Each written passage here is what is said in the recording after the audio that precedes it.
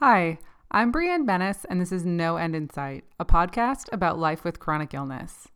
Quick reminder that I recently started a Patreon campaign, so if you've been enjoying the show and you have a couple bucks to spare, I'd be so grateful if you'd sign up as a patron at patreon.com/noendinsight. Today, I'm talking to Hannah Forbes about IBS, endometriosis, Raynaud's, and PTSD. Before we start, here's my disclaimer. This podcast is not intended as a substitute for professional medical advice, diagnosis, or treatment. Make sure that you talk to your practitioner about any questions or symptoms. So, I like to start by asking people, how was your health as a kid? Well, I've always been a sick kid right from birth, actually. I was born with hip dysplasia. Okay. So I was in a brace, so I had no cartilage. And we assume it's my right hip. The hospital actually threw out the records. Ooh, So fun. yeah, I've been trying to find those. So I was in a brace. I've always had hip pain, and always had stomach issues, allergies, seasonal allergies. So I've never been healthy. I was always in and out of the hospital. Um, I could go on and on. I never actually got a single diagnosis besides Yeah. tonsillitis, Okay. but I was like 9. Yeah, like a I didn't get a normal single thing. one. Yeah, a normal thing until I was 11, and then it was IBS, and I kept saying because around that time, I started to get menstrual problems, and when I was 13, I kept saying there's a problem here, and then it turned into teenage years, and then it was, as most teenagers, clinical depression, general anxiety. And then just recently, they realized, oh, you have endometriosis. Okay. So, yeah. And then I've also been diagnosed with PTSD recently, too, due to medical trauma and Hmm. family abuse. We can get into that, Yeah. too. And then, there's hypotension, hyperreflexia. What else? Secondary Raynaud's phenomenon. Um, Adult onset ADHD. There's a lot Oh, there, but yeah. the last year has been an insane because my health was gradually going down, Hmm. and the last year, finally, a doctor listened to me saying, "Oh, this person not healthy," Yeah, like you and kind of hit that critical mass. yeah, Okay, oh so yeah, I want to zoom in a little bit on the moments. So you okay, said at 11 you were diagnosed with IBS, is that right? yes, So up yep, until that point you had been kind of in and out of the excuse me, in and out of the doctor's office but without any yeah, without it going yep. anywhere. And had things been kind of flaring on and off so things also would appear to improve without an explanation because they were in a Um, cycle? It's also, I know you were young, you might sometimes. not remember. Yeah, sometimes it would be cyclic, but a lot of times it was just gradual worsening as I got older. And then we Mhm. also realized I have anaphylactic allergies too, Mm. and they would have been normal, like severe intolerances, but because they were ignored for so long, Mhm. but they're only mild anaphylactic. It's actually one of those kinds you don't need an EpiPen, which is kind of weird. Okay, and hopefully that's Yeah, good news if I that don't know. yeah, who I knows. don't know. I have to carry one anyway, but Yeah. yeah, that's what they think triggered the IBS is Okay. the allergies there. Yeah, and I guess So yeah, that makes as much sense as anything yeah, else, that eh, your body didn't like the food and your body slowly yeah. developed other issues. I'm not a doctor, I don't. obviously. I have no idea. Yeah. Bad genetics in general too. Yeah. Yeah. Okay, so 11 diagnosed with IBS. And it's Mhm. also, even if, okay, right now you don't know about the endo, even if the endo didn't exist, Yeah. I've heard from other people, it's also true that menstruation makes IBS worse. They Yes. don't play together well anyway. No. No, Yeah. they do not. Yeah. No. Okay, so around that time, so kind of after first Mhm. diagnosis, how was school going? Or how was your social life Um. going? All of that normal life stuff. Well, like I was always close to my family, but my mother, just very briefly, she was emotionally or is emotionally abusive, so I was very overly dependent on her. I didn't have many friends, but those friends I still have now at Hmm. 20. So I think just because we were so young when we were friends, so it's just kind of like a Yeah, they stood the yeah, test of time. yeah, they stood the test of time. but I was always in and out of school. Some years I would miss up to 40 days of school. Mm-hmm. But in general, I was actually an honors student all the way through. Okay, so And then doing well around doing the well. body and Yeah, yeah. attendance stuff. Yeah, I got blessed with a really nice district. A lot of them are either family friends or a lot of teachers and stuff, family friends, and they're wonderful. I still talk to them. One of them is actually my boss right now. So that's nice. Yeah, that sounds Yeah. like it would make a huge difference. Oh yeah. Okay, and so yeah, so you're doing well, and it sounds like your school district didn't have like a truancy policy, or they were able to make accommodations for missing school. Because I know Yeah. some people Yeah. will end up with, like, even that young, problems with their Mhm. grades just because they're not at school, even if it's explained. Well, it's funny because with me, I was always a student. My teachers would try to withhold the homework because I'd be out for like 2 or 3 weeks, and I'm like, I'm bored. I'm in the hospital. Give me something to do. Yeah. That's what I was always like. Yeah, it's funny, like, depending on what's Yeah. up with your body, when your brain is working, being sick is Yeah. very boring. Yeah, the mental illness didn't show up then, it came later. So. Yeah. Okay. Yeah. So that's kind of how things were starting, and then Mhm. talk me through what was the process like for the rest of it. Were new symptoms showing up, or you were just able to identify them Um, better as you got older?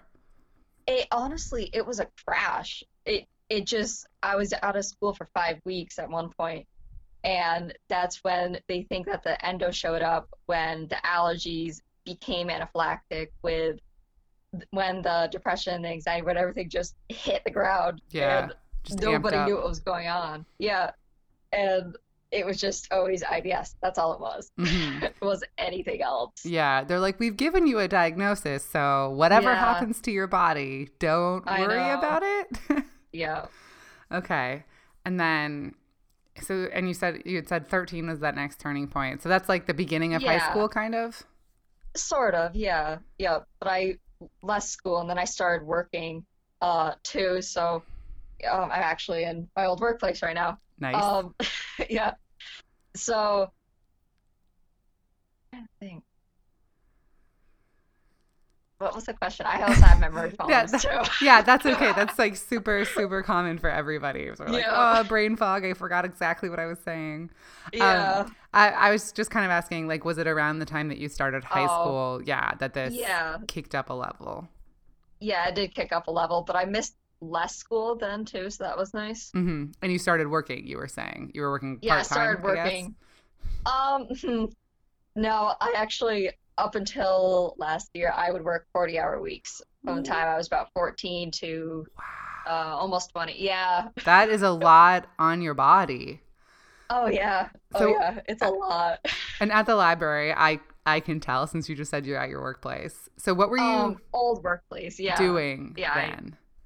I was just a page. And then also I was a tutor too. Hmm. So it was a mix of different things. Yeah.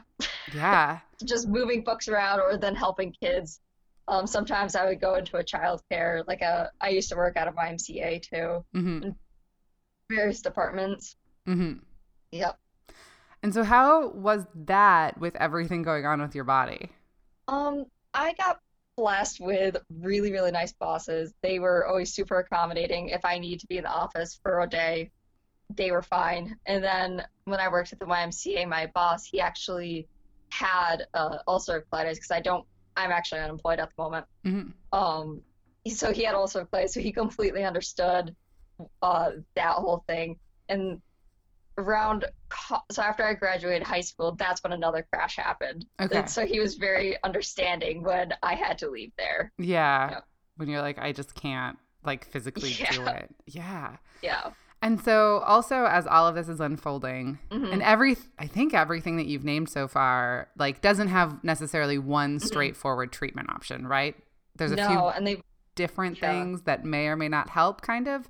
So what was that part Yeah. like? It was just, they relied on immunology, injections. It was a lot of holistic stuff for a lot of years because they didn't know what was going on, chiropractic, physical therapy. Then I also started developing joint pain too, Hmm. and massive fatigue issues to the point where I couldn't stay awake for 6, 7 hours at a time. Hmm. And luckily, I had a car, so I would just go and sleep in the car for a while. But so they actually think now that's fibromyalgia, which is a not straightforward disease in itself either. And then with Right. everything else on top of it, yeah. Right. It's so hard with all all of these things, I would say, with a lot of mental Yeah. health stuff, with a lot of syndromes, with fibro and Yeah. ME, where it's like it's just as possible that one day there will be a medical breakthrough where they find something that explains everything all at once, Yeah. or that it will turn out that there are like 10 different explanations happening at the same time Yep. and you're just unlucky. Like, Yeah. that's where we're at with medicine right now. Oh, oh yeah, I know. Yeah, like that's fresh. Yeah, so some and what Mhm. with like holistic stuff you mentioned, did you find anything that did make a difference on your quality of life? Yeah. Not really. Yeah. Uh, Magnesium supplements are magical. That's about all I can give. Yeah. And what does that Yeah, help for that's about you? it. It's like muscle stuff? Yeah, it helps ease my muscle spasms, and then it helps me sleep better too, Yeah. because I also have disrupted sleep cycles. Yeah. Yeah. It's right in there with everything else. Oh yeah. So you were working a lot and navigating all of Hmm. this and still in Yeah. school, it sounds like. Still in school. Yeah. Yep. Wow. That's Yep. Yeah, it was a stamina. lot. Yeah. I think that was probably resulted in my second crash once I was second or third crash once I left high At school. the end of high school. Because at that time too, I ended up going up to like 50 hours a week too before college started, and then I was also in a new relationship too, so that didn't help. Yeah. Yeah. You're like, I'm gonna do everything. Yeah, why not? I have also been like that. I was Yeah. I was just at a wedding in the town where I went to college, which was strange. But and my husband was there with me and I was just talking about it. And I was like, yeah, this one semester, these are the 4 different jobs that I worked. He was like, wait, were you also going to class? Like, what are you talking about? I don't know. Yep. Sometimes you just want to do everything and you make You it just work. do it. Yeah. Yeah. Yep. Okay. And then mixed in with all of this, because you've also Mhm. mentioned the mental health stuff. So were you, Mhm. I guess there's, again, different options like trying medication or therapy or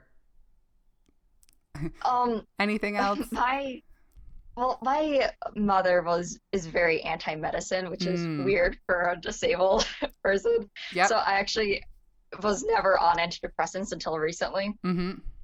because I'm preparing to move to an apartment. Mm-hmm. So never on them till recently. Yeah. The And pressure then the to avoid them is really strong, I think, in the culture. yeah, And especially when people in your family are like, you don't yeah, need them. You just exactly. need sunlight and exercise or whatever. Yeah, yep.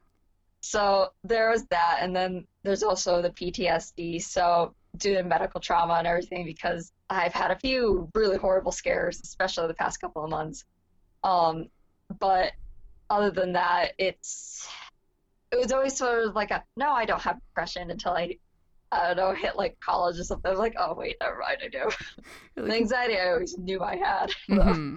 Mm-hmm. And it is like, I mean, so many people, when you're navigating this physical health crisis and Hmm. there aren't good explanations and you don't know how to predict what your body is going to do, like, it Hmm. is so understandable that these things would become comorbid, that they would kind of all be occurring in one situation. Yeah. Yep. Yeah. Okay. So then college, it sounds like. College. How was that, or how has that been? Well, the first semester was really hard because everything was, my health was falling to pieces. I was still working 40 hours a week. And so now it was my ex-boyfriend and I, we were fighting and just what you do after a relationship. We're good friends now, but I know he's gonna watch this. I apologize for mentioning him. You're like, there were But some tense times. there were some tense times, mostly on my fault because of the PTSD. I didn't know what was happening with my body. I was really scared. Yeah. And he was a saint. He just let me do whatever I needed to do.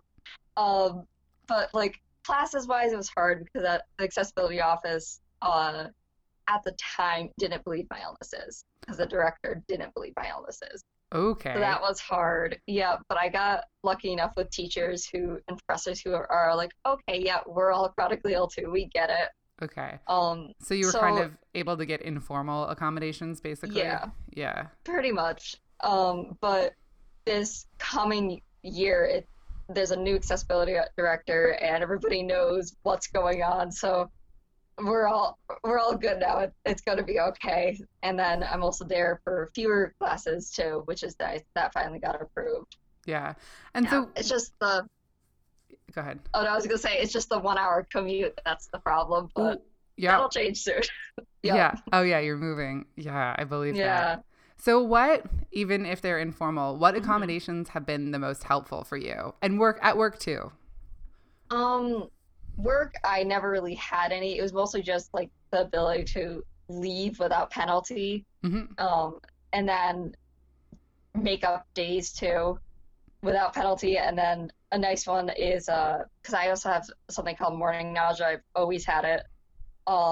Which is different than morning sickness. A lot of people don't know that. Sure, And sure. so Sounds similar. sounds similar, is not. I am not pregnant. Yeah. um, Unrelated. so being able to, be at work or be at school at 10 or 11 in the morning instead of at 7 or 8. Hmm. So that's the most important accommodation too. And then I'm working right now to get a handicap license, which should help tremendously too. Yeah, like for parking and everything. Yeah. Yep. Yeah. Yeah. And you also mentioned IBS. I know a lot of people who I've Mhm. spoken to who have, say, Crohn's. I think Mhm. I've spoken to a bunch of people with Crohn's and nobody with UC.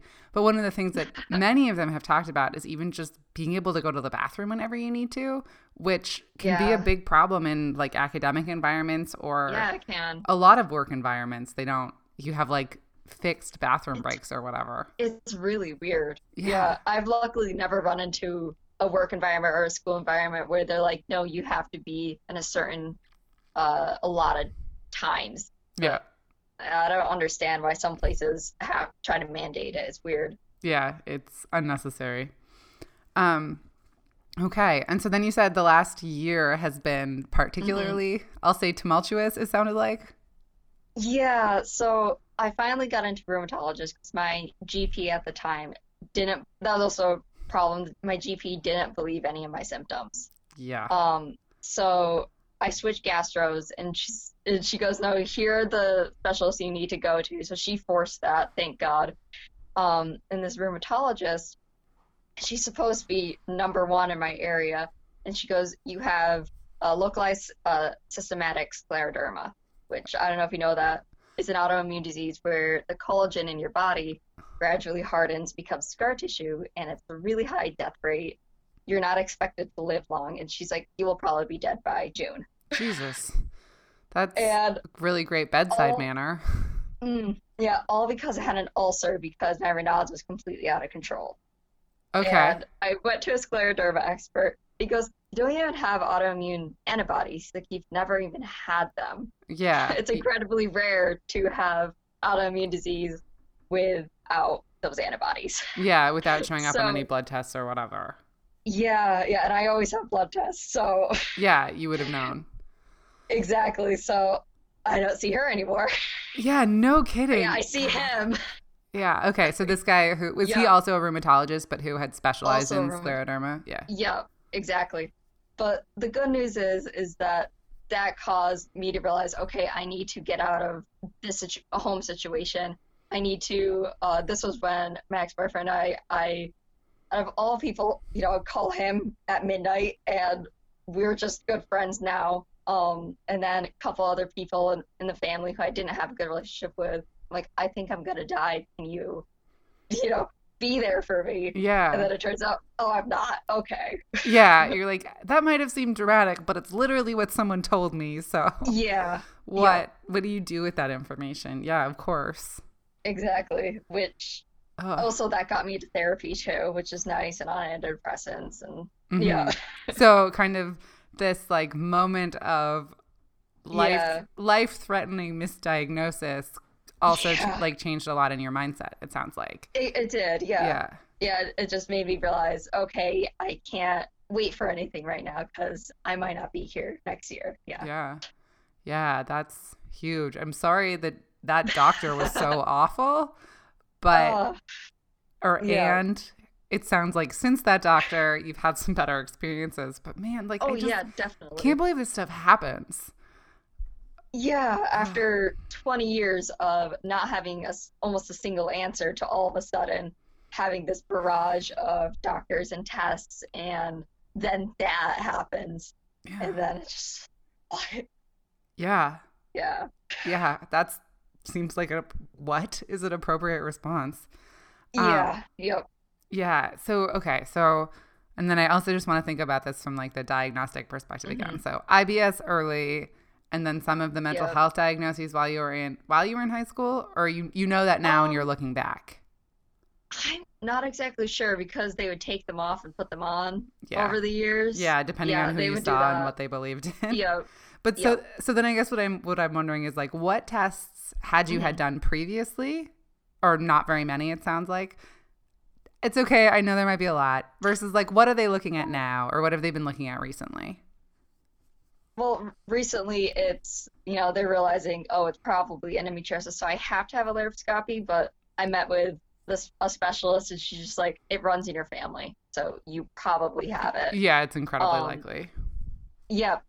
And then I've done multiple MRIs. They haven't done a spinal tap. I'm really shocked about that. Mm-hmm. Um, Blood draw always, multiple HIDA scans.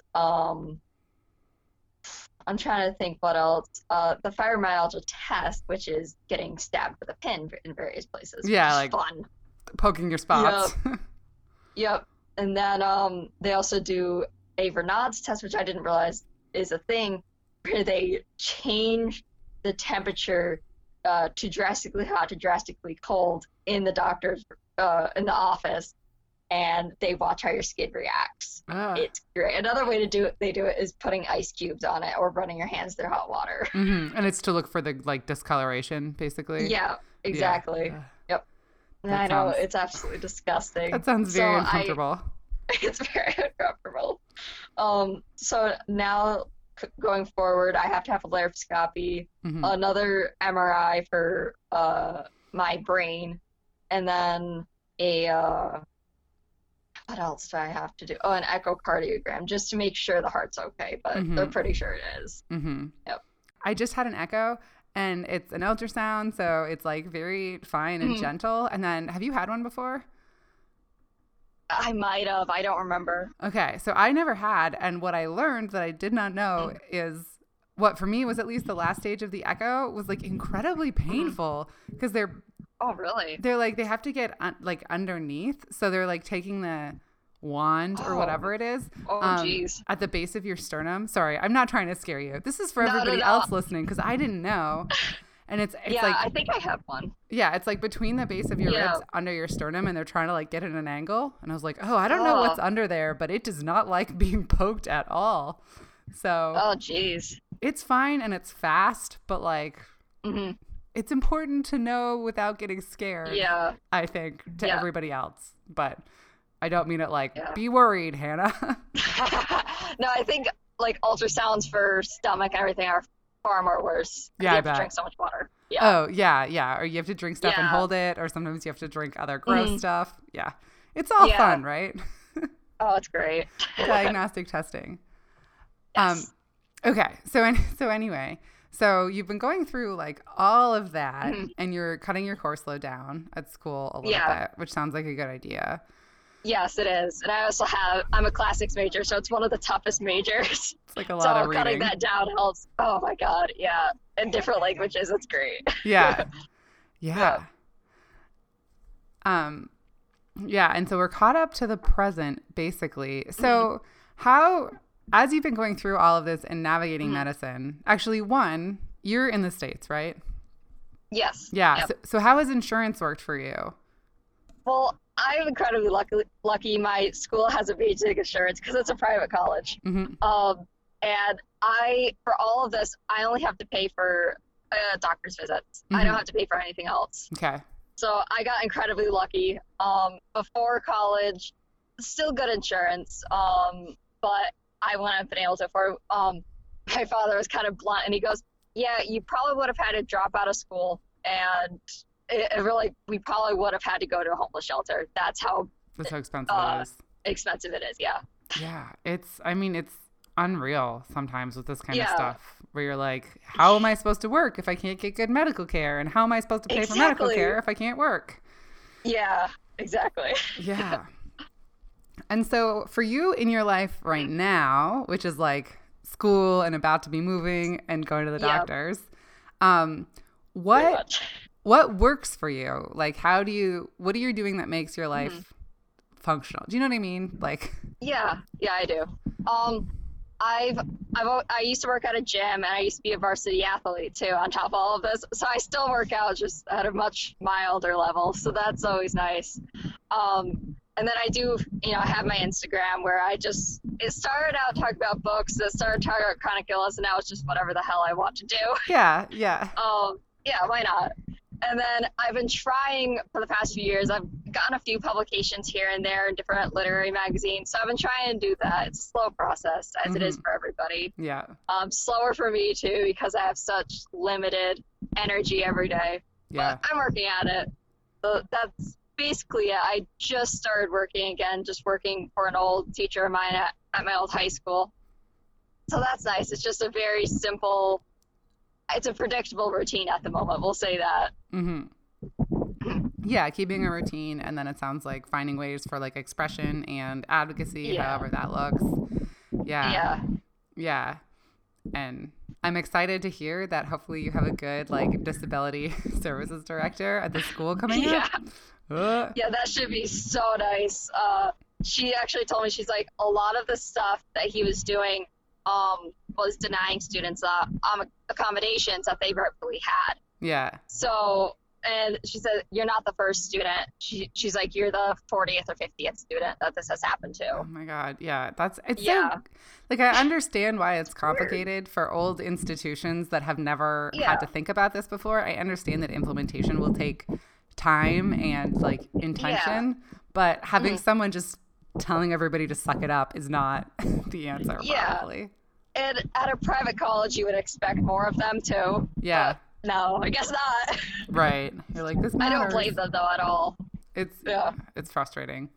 And then I just had another question I was going to say, and how, because you mentioned family a little bit, like how, as you've been going through this and learning more about it, how has that impacted relationships, especially as a teenager, right? Like when you want to be going out and doing normal things and can't always.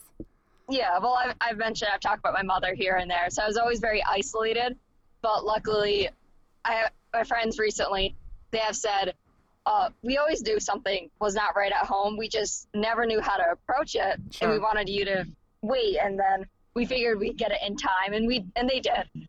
But once I got a car and a license is when I was able to go out more.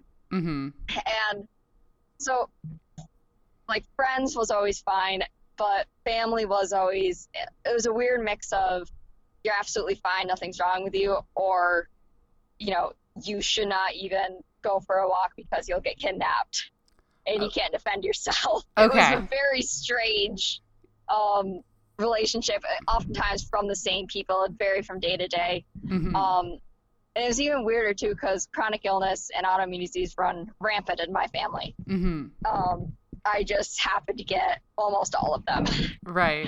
And it's always really weird because on one hand, like, I've gotten closer to various cousins who are also going through this too, and then aunts and uncles. But it's weird because, like, my sister and I, we were very close growing up, and then now I'm not exactly sure what's going on.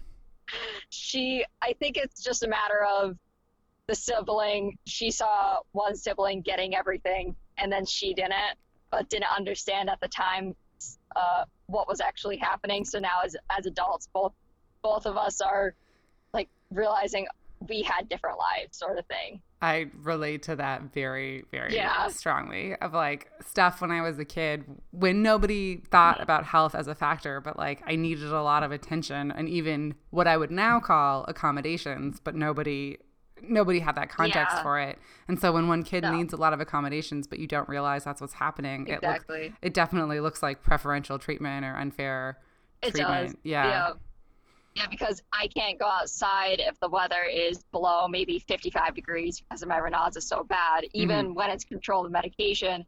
So there's one sibling having to stay indoors and cook dinner, and the other one has to shovel 3 feet of snow because we live in New York. Right. Yeah. Yeah. And you're like, it's not that I'm just like a whiny baby. This is me, No, me can't do 100% it. like defensively projecting. But yeah, it's that my body Yeah. shuts down. And like, Oh, yeah. before we know how to explain that or the language for that, or that it's even happening, like, Yeah. Yeah. Because the Raynaud's was actually one of those things that didn't have any warning signs. It just happened all of a sudden. Everything else was a gradual build. mm-hmm. Yep. Yeah, excuse me. Yeah. And that can be Fuck on me. comorbid with so many things, or like, Yeah. it's another just like weird thing that happens that we don't really know why, probably. Yeah, and it's weird because it's one of the most common diseases too, Hmm. and almost nobody knows about it. Hmm. And what's worse for me too is growing up, nobody could find answers. And then as this past 6 months really, all of a sudden I'm getting, oh yeah, this relative has this relative has this. And I'm finding that a lot of it runs in my family, but nobody ever told me or nobody ever threw it out. Too. Right. That's what I'm running. I'm sure many people have that same story too, is Yeah. it runs in the family, but nobody talks to each other. Yeah. Yeah. Or like when you're just having symptoms, nobody thinks to mention it, but when you Mhm. say the word, they're like, "Oh, I've heard that word before. This person Yeah. also has that word." And you're Well, like, "Okay." yeah, I've had a critically low hypotension, so blood sugar, for a number of years. They couldn't figure out what it was, and they, my current GP diagnosed it within 5 minutes of looking at my file. And I mentioned it to one of my grandmothers, and she goes, "Oh yeah, I have that. I've had that since I was like 15, which is when it started for me." Yeah. Why didn't anybody mention it? Yeah, Yeah, like point us in that direction. yeah. Yeah, for sure. And I think there's also like with some stuff, Raynaud's is a really good example where I think there are some people who only have Raynaud's and it doesn't really impact their quality of life at all. Yeah. Because if it's just Yep. like cold One hands finger. and feet, yeah, like Mhm. being cold is uncomfortable, certainly. But if it's only that and like you can see that your fingers are white, but it doesn't Yeah. really affect your life in any other way. But when that happens, it's like if you know someone like that first and then you meet someone who's like, I can't go outside in the cold because it's so uncomfortable. Yeah, It like it's skews actually people's expectations. yeah, it's actually life-threatening for me. That's Mhm. how bad it is. Yep. Because I have 5 minutes to get out of the cold before I develop frostbite, and I have developed frostbite in the past too. Yeah. Yeah. I have dead tissues on 2 of my toes and 3 of my fingers. Yeah, that's significant. That's really That's different. significant. That's really Yeah. different from like weird party trick. My fingers are white, you know? Yeah. Yeah. Yeah. And so that, yeah, family, man, it's so complicated. I know. And I think it's one thing that's really interesting that I'm slowly learning more about as I have the Mhm. brain power for is like, one, what it means for this stuff to come down in families. Like maybe it's genetic, maybe it's environmental, maybe it's something Yeah. else. And somebody, Meredith, who was on an episode that just came out actually, she sent me a podcast Oh, yeah. that I've listened to half of, and it's like a therapy podcast, and it's an interview Okay. with someone talking specifically about how it's called adverse childhood experiences. So like Okay. I heard of it. I actually need to watch it. yeah, so like it's Yeah. about how ACEs or like childhood trauma basically correlates with chronic illness. But the person Yeah. who's talking about it is really careful to be like, I'm not saying chronic illness is in your head and that like because of trauma you're mentally ill and you know psychosomatic, but just that all of these experiences impact our nervous system and that controls our immune system and our immune system can go haywire. And like Exactly. how does this all kind of correlate Yeah. basically? I think if I had had no trauma besides medical trauma, and then also had just a stable upbringing, people knew what the diseases were, also not working 40 to 50 hours a week from 14 onwards. That's a lot. I really do, yeah, I know, really do think that I would be in a lot better of a place and that disease onset might have started later in life. because it has been determined it would have started at some point, Right. but not at, all ages, just things randomly happening and then a crash. Yeah. Yeah. Yeah. Like, I used to ask people this a lot, and I think I've forgotten lately, but do you have a way that you explain it all to yourself, even if it's not really scientific? Like the story that you have created to explain it to yourself? I think it's just I got crappy genetics Yeah. and nobody in my family communicates. I think that's it. Yeah. Yeah. Because environmental, it's so hard because we live in such a polluted world. It's so hard to go, oh, this is what caused it. Oh, definitely. Yeah, and I have plenty of family members who are in the military, so I'm like, did something happen? Like genetic? I have no idea. Yeah. I have no idea anything about this. Someone popped up on my Twitter feed recently who I think he's a veteran, and he was talking about like chemical exposures for people on some military bases because of like, I want to say weapons testing or something. Again, nobody think of this as science that I am endorsing. It was just like someone popped up talking about this. I'm like, oh, this is just one more element that like makes sense for some people to explore. But we're also all differently vulnerable. Like, environment and genetics are still really related, I think. I got really sick in a moldy house that I was living in with my husband, and he did not get really sick. So, like, did the mold cause the problem, or did my genetics cause the problem? I think it was both. Yeah. But I don't know. One day, maybe science will untangle all of that. Maybe. I don't know. But we're not there yet. I don't know. Maybe lower insulin prices and EpiPen prices first. Oh my God, I know. I know there's so many places like in the way that the system works right now that I would love to see fixed more than I would love to see additional research into everything, which I would also love to see. Exactly. Yeah. Yes. Yeah. Like if you, as you're kind of doing a little bit of advocacy, but also focusing on finishing school and getting good care and everything else. Yeah. What are you most interested in, or like what do you want to write about the most or focus on? Ideally I'd want to wind up back in a library. And then I have been meaning just to start a YouTube just to talk about life. But that'll probably come once things are calmed down a little bit. And then since I'm a classics major, folk tales and myths, I've always liked reinterpreting them. And poetry too. I have a couple of poems published here and there. So I do like all of that stuff. Yeah. So hopefully just what I've always said is I want to make enough in life, money-wise, to be comfortable. I don't need to be rich. I definitely don't need to be poor. I've been there. Just enough to be comfortable, and that's what it is. Yeah, yeah, and find out how to like take the best care of your body in. Oh yeah, that's fair. Yeah, but I think that's part of it too. Of like, there right now in our culture, it kind of feels opposed. Of like, oh well, either you want to like go out and have a heavy hitting career where you make lots of money and completely sacrifice your health, or you want to prioritize taking care of your body and like let everything else. Yeah. And that's not necessarily a good thing, but I feel like it's how things are right now. I've always said too, I want a main job where I can leave it at the door and I don't have to think about it once I come home. Yeah. Because I've seen my father growing up. He's been in various high positions, and he's always brought his work home with him. And same with my sister, always has brought her work home with her. Brother-in-law too. So it's just I don't want to do that. Yeah, I think that's fair. That's like, because I used to work when I was working full time, I was working as an editor, and it's like in online publications. So stuff that needs like 24-hour turnaround constantly, and as soon as anything gets in the way, it's like, cool, you can take a nap now, but if you nap now, you're working later. So there's no room, there's no wiggle room at all. And that's different than jobs where you can show up, and even if sometimes you're like not firing on all cylinders, you won't have to pay for that later, which can be real hard. Oh yeah, I believe it. Yeah. And then so as you are like probably also just getting more involved in online communities and stuff, have you learned anything about chronic illness that almost surprised you, or that you wish that more people knew? I think part of it is fatigue.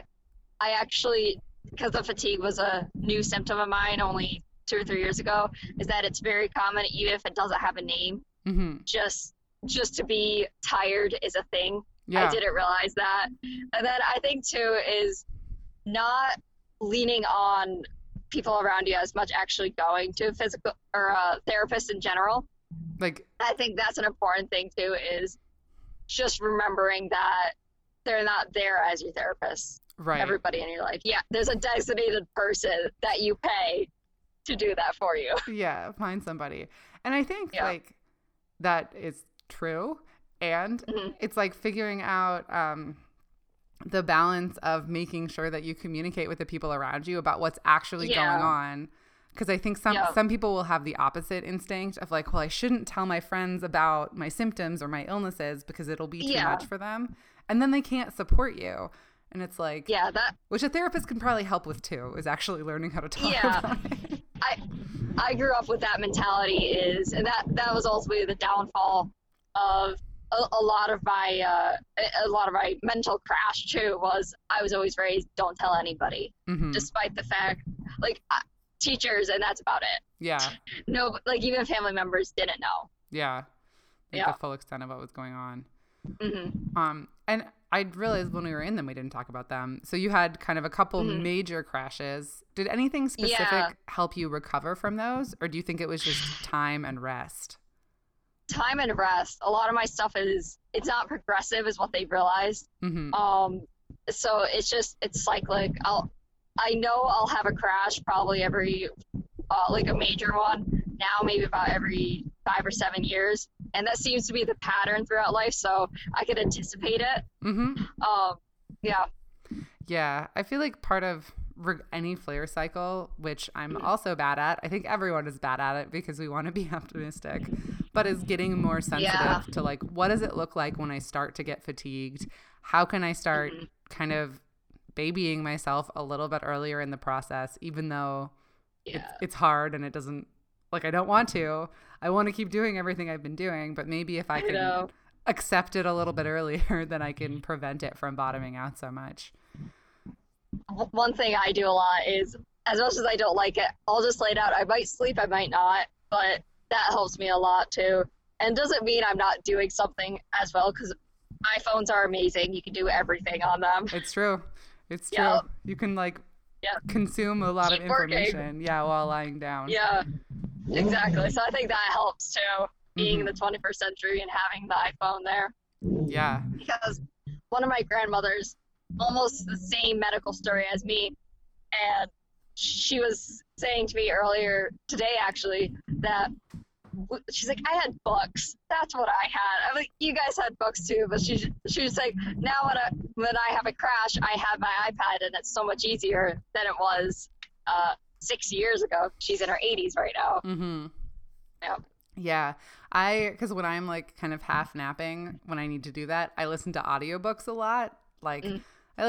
I never ever read a romance novel before I got sick.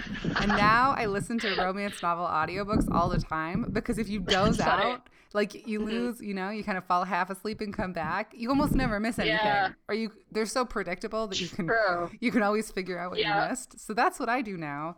But it's like those are days when I couldn't probably physically read. And I think about it, Yeah. before technology, you would need another person to read to you if Oh, you wanted yeah. any form of entertainment or stimulus. And like, that's not immediately Yeah. available.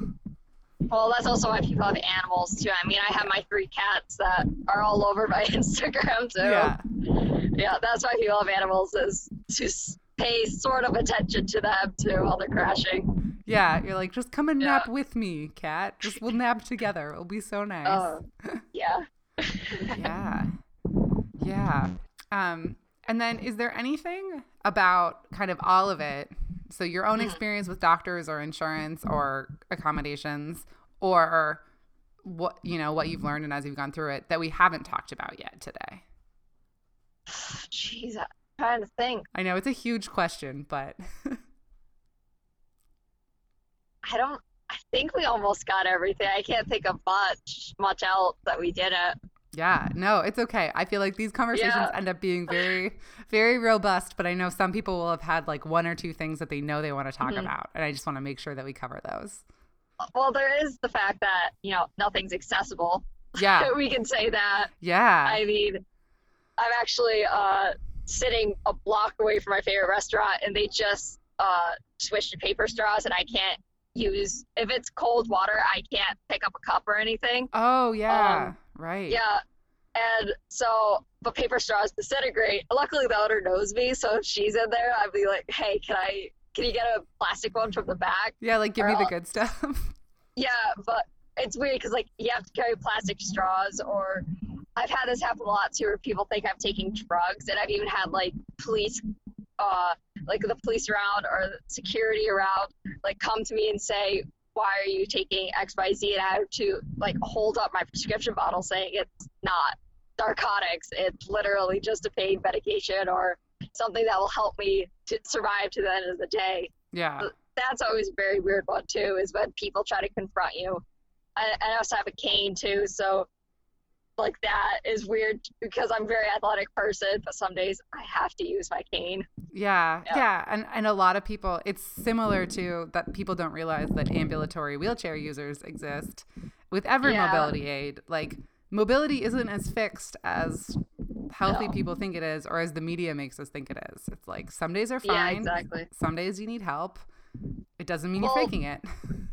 In that show, I don't know if you know it or not, Blind Spot. No. It gets bad after season 3, but anyway, they were really good about representation, and they had one character with cerebral palsy, and it was a mild case of cerebral palsy, but sometimes she had a cane and sometimes she didn't. It was never acknowledged. It was really nice just to see that representation. Yeah. And various characters would have stuff like that where sometimes it would be there, sometimes it wouldn't. It dealt a lot with mental illness too. Mm-hmm.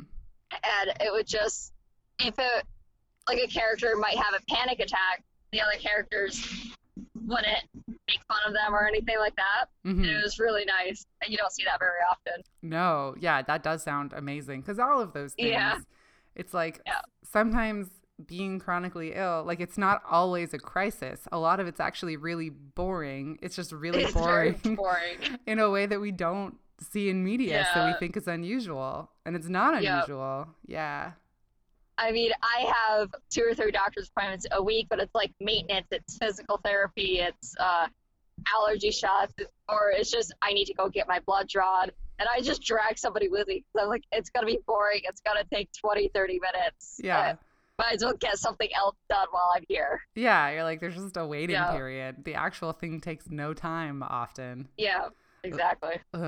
Yeah, it's true. I've been having more appointments than normal the last couple of weeks because I'm doing a new round of diagnostic testing, which sounds like what your year has kind of been like. And it's I'm so glad that I don't have this many appointments normally because it's all of my energy, like just going to all of this stuff to do these tests, to make sure I understand everything, that I follow up properly. Like that's my full-time job right now. Yeah. I mean, before I was talking to you, I was actually calling doctors because I'm switching doctors and trying to get files over to various ones. And it's difficult too because everything's a network now. It's not private practices where you can say, I need this transferred here. It has to go through so many consent forms. Yeah. I mean, I'm glad HIPAA laws are in place, but at the same time, they make life difficult. Yeah. Well, and like, now I don't remember the full details of this, but so I read a book this year called The Digital Doctor, and it's specifically, it was really interesting. It's about like technology and medicine and how technology has impacted medicine. And there were a bunch of different sections, but one of the sections was just specifically about, like online charts, so patient portals and how they're keeping all of our information, and the ways that, first of all, government funding have created just like weird incentives that these aren't working the way that we would want them to as patients, and 2, the way that HIPAA laws, like, we're not designed for the digital age. So that's not to say that we all want our files to be publicly accessible or something, but like that HIPAA didn't anticipate the world that we live in now, and that's really frustrating. No, I actually shut down my portal because I have 9 specialists and 7 of them are through one network. So I actually shut down the portal, and they asked and I said, "Do you see how many doctors I see in your network? Like, it's too much, Yeah. and I'm not comfortable with everything online."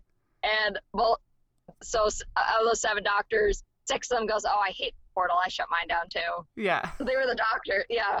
They're like, it's just so aggravating. Like, there's so much to it. But this book was really interesting because I think it gave me like an understanding, because it's written by a doctor.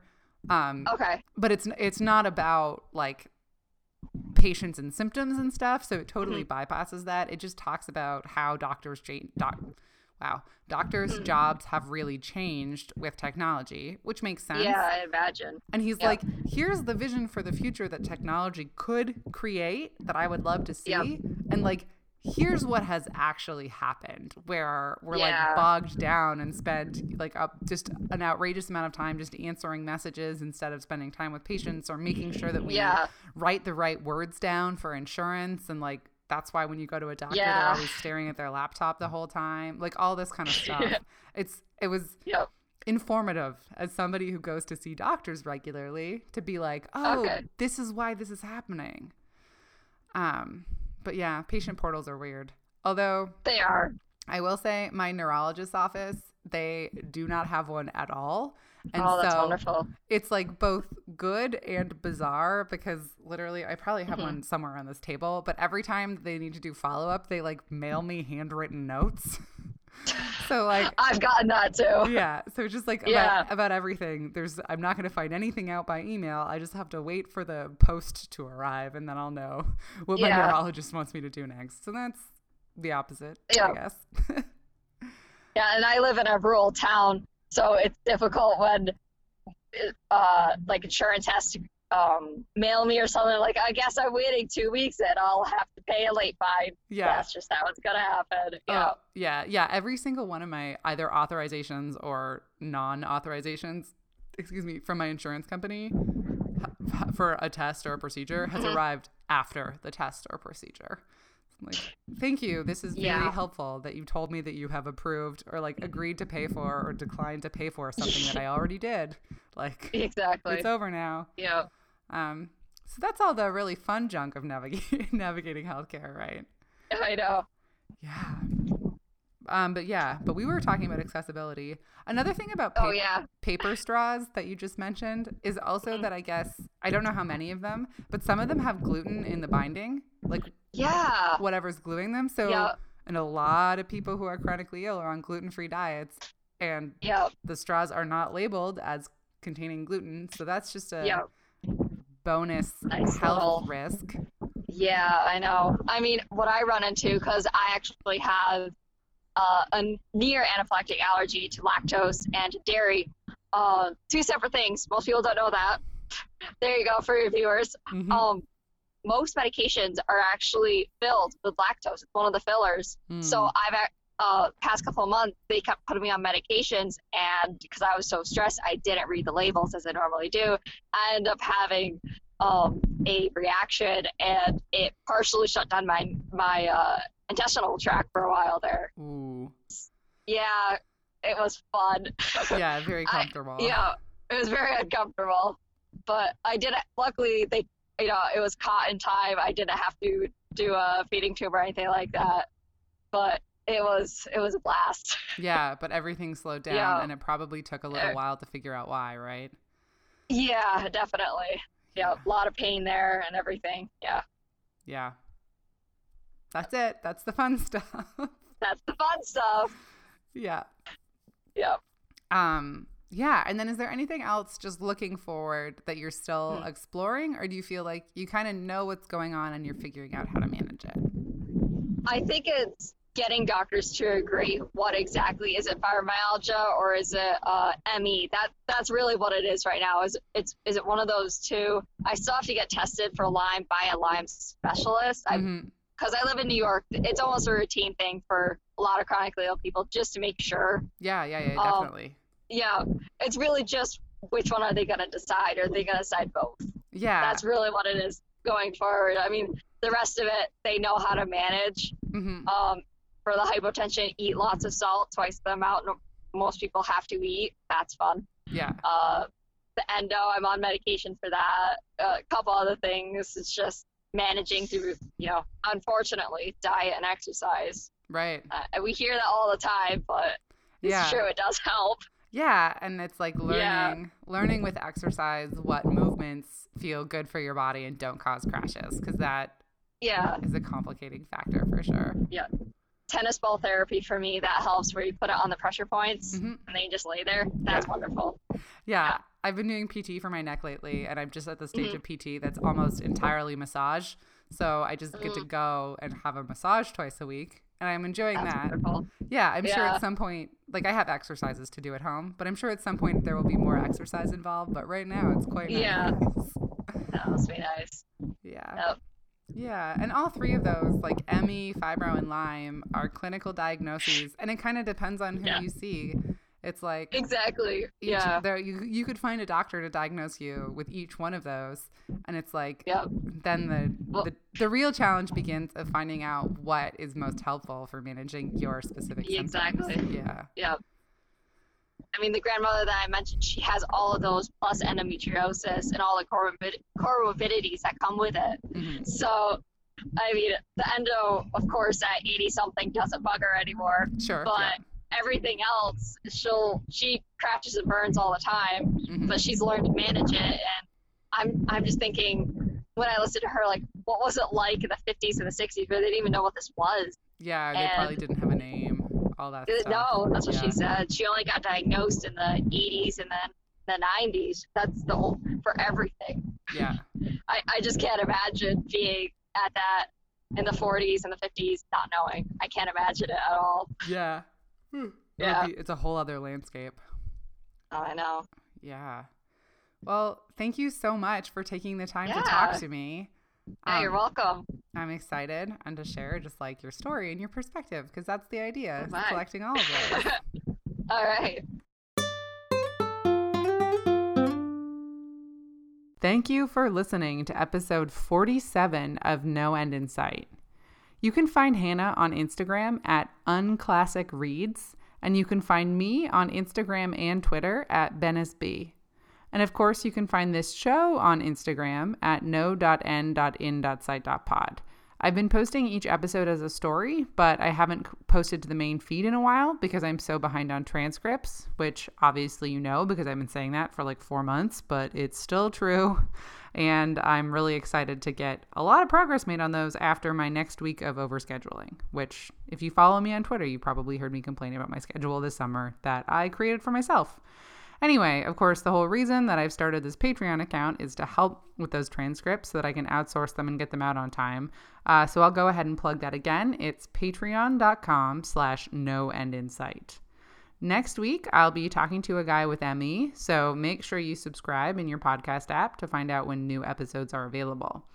And if you've been enjoying the show, I would be so grateful if you'd leave a review on Apple Podcasts so that new listeners know what to expect. As usual, don't forget that I have a small Facebook group called Chronic Hustlers for people living with chronic conditions who are also self-employed.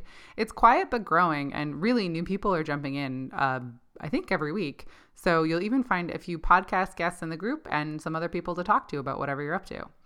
And finally, this podcast is supported by my cross-stitch company, Digital Artisanal. When I'm up for it, I make simple modern patterns that you'll actually want to hang in your home. If you've got some fun fall patterns, that wasn't if you, I've got some fun fall patterns in the shop and dozens of very simple icons that you can customize to your heart's delight. And I also am open to suggestions. I do want to make an active wheelchair user icon, and if there's anything else that is small and simple and you'd love to stitch it, I would be happy to make it and put it in the shop. I'd love it if you checked us out at digitalartisanal.com. Thanks for listening.